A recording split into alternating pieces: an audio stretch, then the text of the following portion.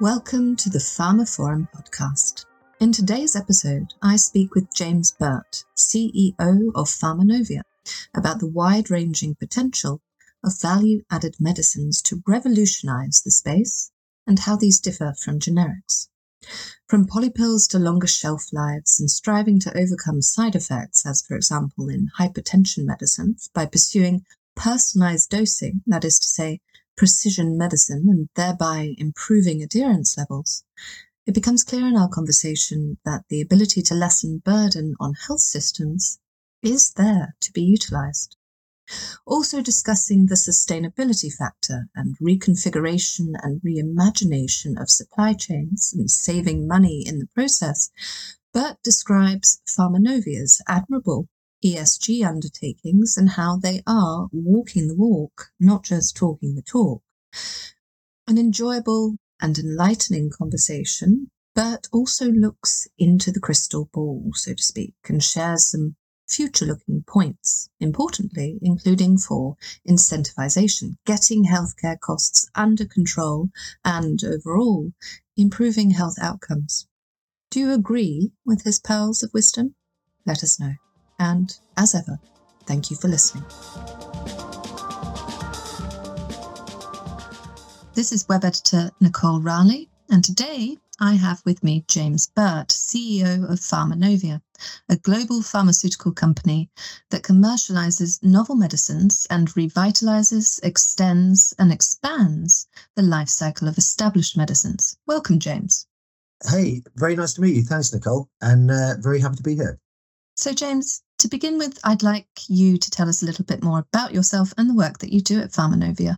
Sure. Well, look, I think it's personally a really exciting tale. I came on board just over 2 years ago.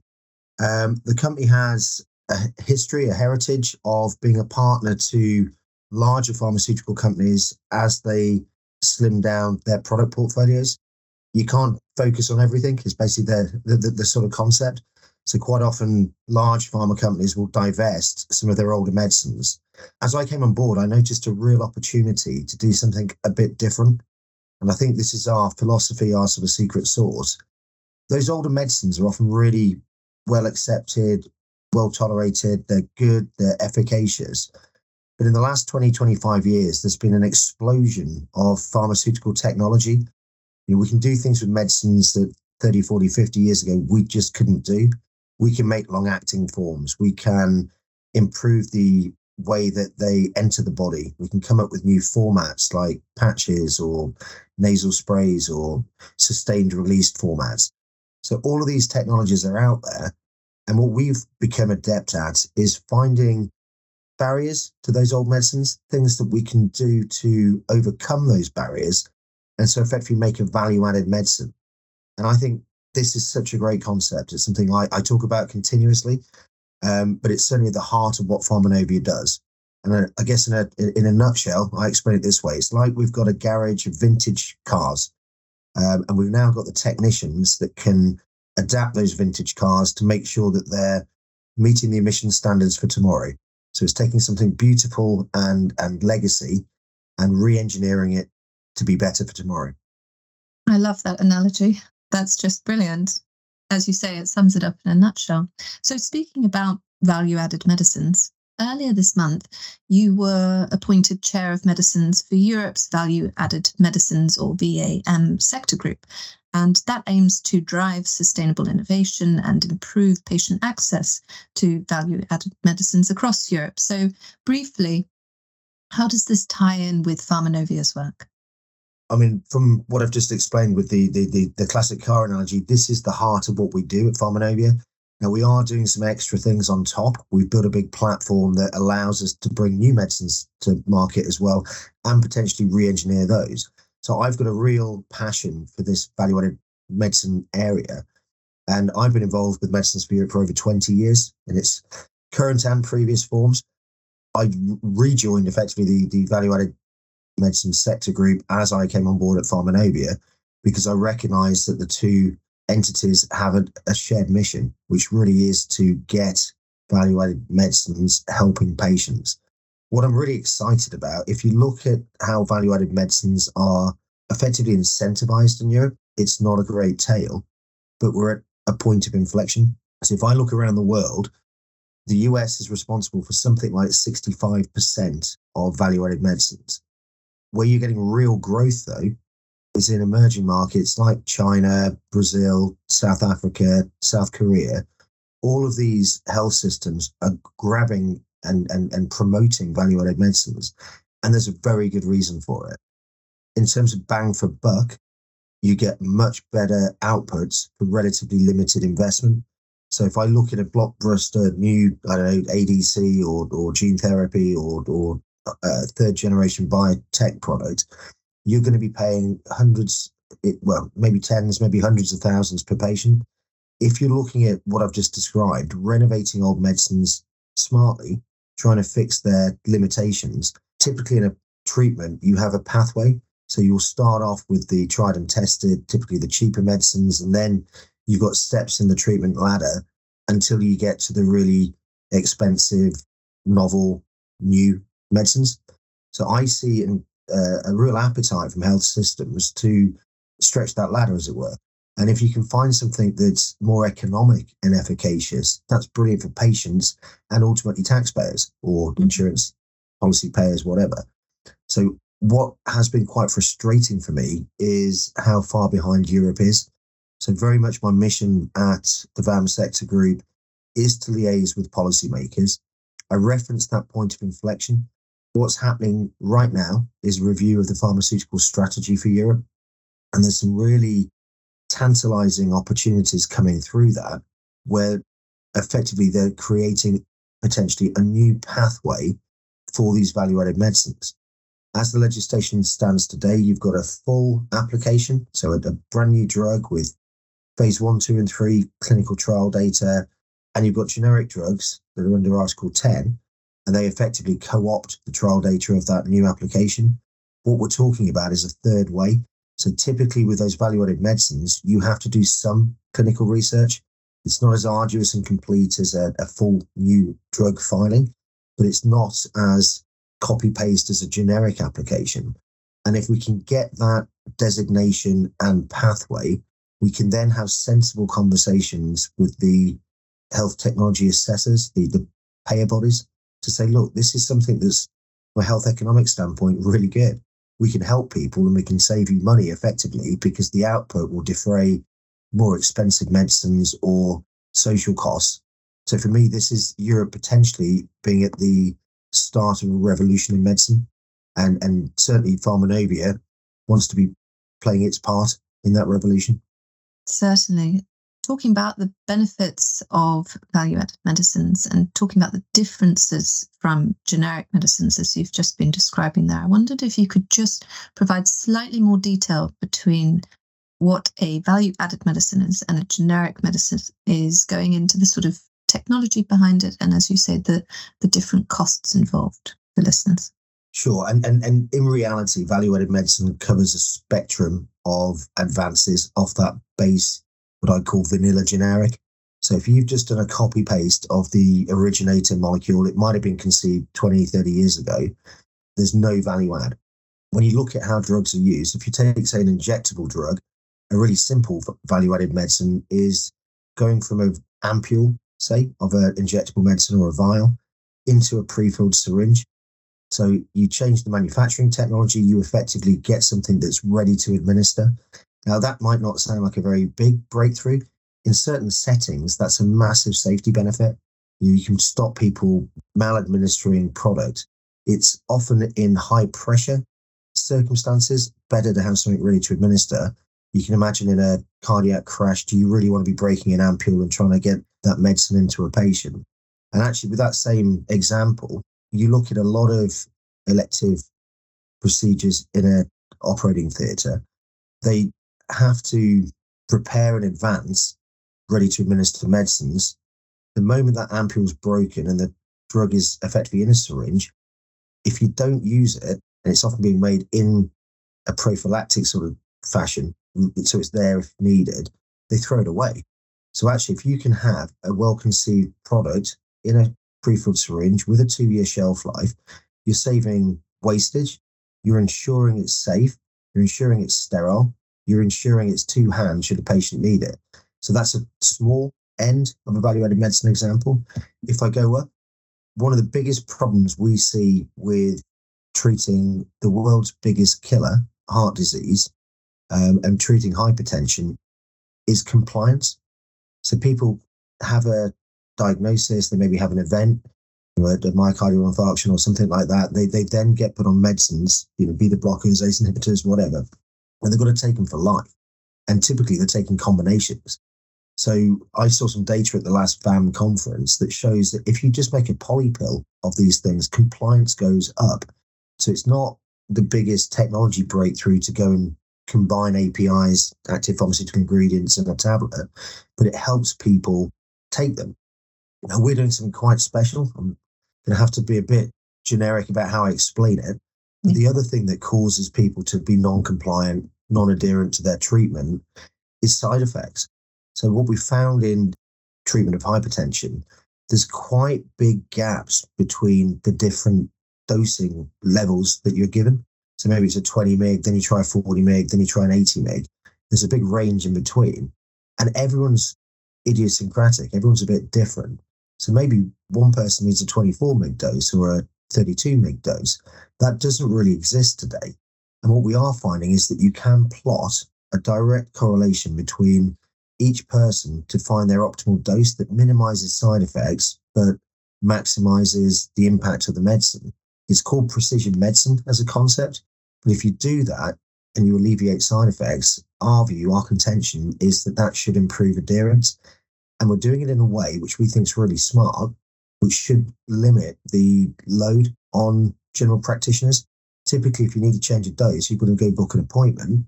We all know how stretched primary care is in many countries around the world. Let's try and find a way to make that dosing autonomous or automatic. And by doing that, we can reduce the load on the health system, improve patient outcomes, ultimately avoiding heart attacks, etc., which are hugely expensive to treat, let alone so damaging to people. And all we're doing is taking something old and efficacious and changing its treatment paradigm. So there's just a couple of examples. We claim something like 16 different tools in our toolkit to improve medicines. And hopefully that gave you a little flavour of some of the things our technicians can do. Thank you for that. Yes, this area of personalised medicine and dosing for individuals is becoming a sort of hot topic in the industry at the moment. But sticking with Pharmanovia and what you've been discussing about its work in this area, and given also your chair role at the VAM sector group, I wondered if you could explain how Pharmanovia is demonstrating leadership in its ESG goals and looking ahead to net zero. Absolutely. Look, I'm really proud of this story. So both the E, the S and the G, to be honest, one of my first moves when I came in as CEO was to hire a very effective head of compliance and governance. She also runs the E and the S, as it were, as well. But I think a well-run company with good checks and balances, good visibility is the secret to changing the world, changing the economy. We cannot shirk our responsibilities on good governance.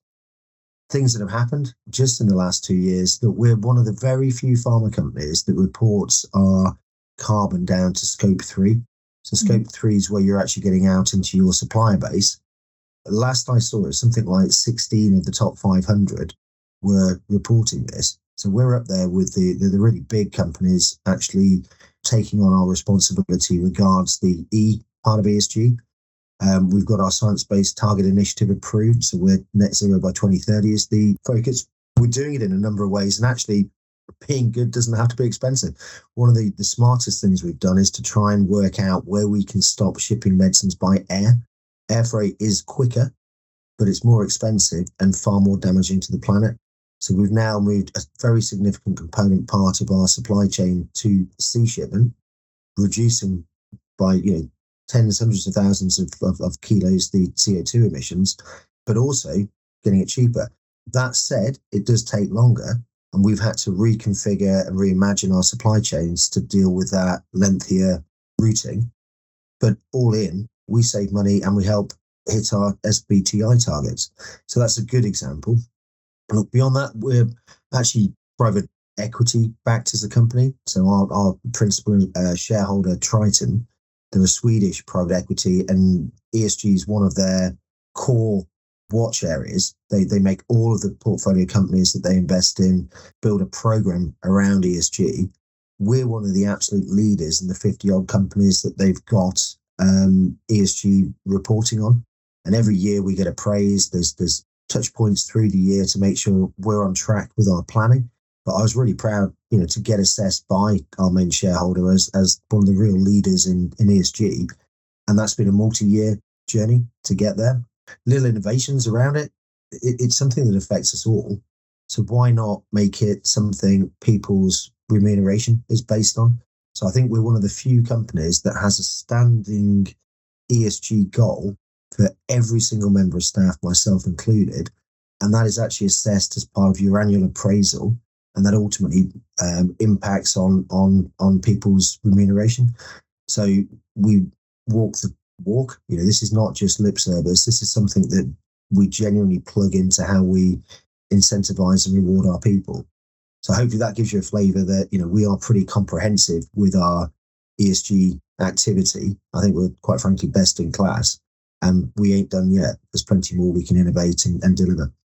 A full flavour indeed. Again, thank you for that, James. So this is all looking to the future, obviously. I mean, net zero goals for 2030, not too far off now. Yeah. So if we consider the future more broadly, what does that future look like in a projected fashion for Pharmanovia? And additionally, alongside that, what trends would you predict for the wider industry? Sure. Okay. It's always good to get your crystal ball out. So safe harbour statements being put in place straight away. When I look at the sort of dichotomy of medicines that I was talked about, the generics on the one hand, the large cap pharma on the other, there's a couple of key challenges. One is with generics, there's been a constant cost pressure, and I think health systems are incorrect. They look for cost and saving, not value. And what that's led to is big aggregation of generic supply chains. Effectively, only the biggest can have the economies of scale to compete. And what that's basically done over time is to create a very fragile ecosystem that if one key player, for whatever reason, has a failure, millions of people can't get their medicine. And so the net result has been huge price pressure on the generic side that's making it almost untenable, and certainly doesn't allow much spend on innovation. At the other end of the spectrum, you've got large cap pharma. Now they're coming up to or in the middle of the biggest patent cliff that has ever happened. So there was a similar sort of event, 15, 20 years ago. What you had then was the first and second generation biologics, so the simple recombinant proteins, the EPOs, the GCSFs, followed up by the MABs, the Herceptins, the rituximabs, etc. They're all coming off patent. And the biosimilar industry, which is part effectively of the generics industry, is bringing that price pressure to bear. So what that's led to is a need for large caps to recoup their pipelines. However, what's really gone on at large caps is that they've outsourced a lot of their development. It wasn't cost effective. They weren't getting good ROI on in-house development efforts. So effectively, they cast around trying to buy the latest tech that's out there to go and change the game. That's very much third gen biotech. That's your CRISPR, that's your gene editing. It's mRNA and nucleic acid vaccines. It's ADCs and the like. But here's the problem, particularly with the cell and gene therapy areas. Nobody knows how to price it, and nobody knows who's going to win. So they're all placing bets. It's almost casino capitalism. They do the best they can to try to get their crystal ball out. But you've got to deploy billions on an unproven technology in a very volatile space. So either way, that's going to cost, and that'll flow down to health systems. So I keep talking about value-added medicines being the Goldilocks solution. It's in between these two extremes, and there's a lot we can do with the legacy medicines. But the key thing is there has to be an incentivization loop. If these things aren't going to get paid for, no one will invest to get them to market. And that's where Europe's broken right now. There needs to be a better dialogue between the policymakers, the regulators, and at a national competence, the payers. And we need to try and break the cycle that it's either generic or brand new blockbuster. There is a massive space in between that I think can really improve health outcomes and not break the exchequer. So if you ask me about crystal ball and themes, that's the big one. I see great opportunity to get healthcare costs under control. And Nicole, I'll give you a fascinating sort of factoid. I was reading The Economist the other week. They used to talk about the iron rule of healthcare, not just medicine, but healthcare spend, was that it always rose as a percentage of GDP. Now, if you go from sort of 2000 to sort of 2009, that was the case. But then you see post the credit crunch, post real pressure going on to country treasuries, this modification of the raise in healthcare spend. So it was pretty flat for the next decade. And that's bodies like NICE doing their thing. It's exchequer's being forced to limit entry and ration, in my opinion.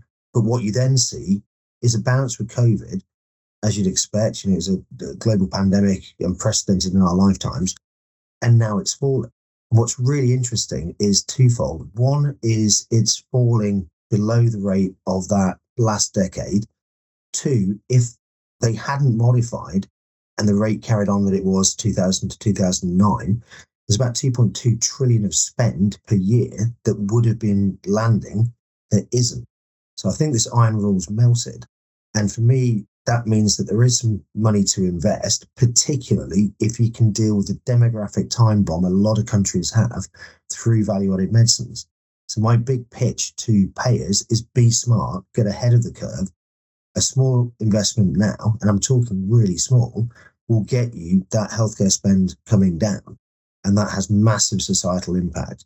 But if you don't act now, you're going to have the demographic time bomb go off, not enough taxpayers to pay for the pensioners and to pay for all the medicines. So if that's a bit dark. No, I was just thinking that's very valuable insight for listeners. And indeed, consider value-added medicines as that perhaps preferable third pathway. Now, to sort of close our conversation, James, and it's been a fascinating conversation, so thank you for that. I just wondered, not that what you've not been saying has not been informative and enlightening, but I wondered if you had a further summative takeaway for listeners that they could potentially mull over once the podcast is finished. Oh, pearls of wisdom. I mean, I've obviously talked a lot about value-added medicine. I guess there's another thematic that's out there. In the last few years in particular, you've seen that the number of filings into bodies like the FDA are predominantly now coming from small development companies. So often university spin-outs or startups. It's not the big large cap farmers who are dominating drug registration. So first point, take the US, there's a very good developer network. What you're also seeing is around the world patches of equivalent talent growing. So China, you saw AZ recently licensed a GLP-1 oral, ultimately to compete against Lilly and Novo on the obesity drugs. That came out of China. And if you look at the Chinese biotech industry, the amount of fermentation capacity is going to outstrip the rest of the world soon. You're not seeing just a biosimilar industry. You're seeing revolutionary new biotech growing up in China and to a degree in places like South Korea.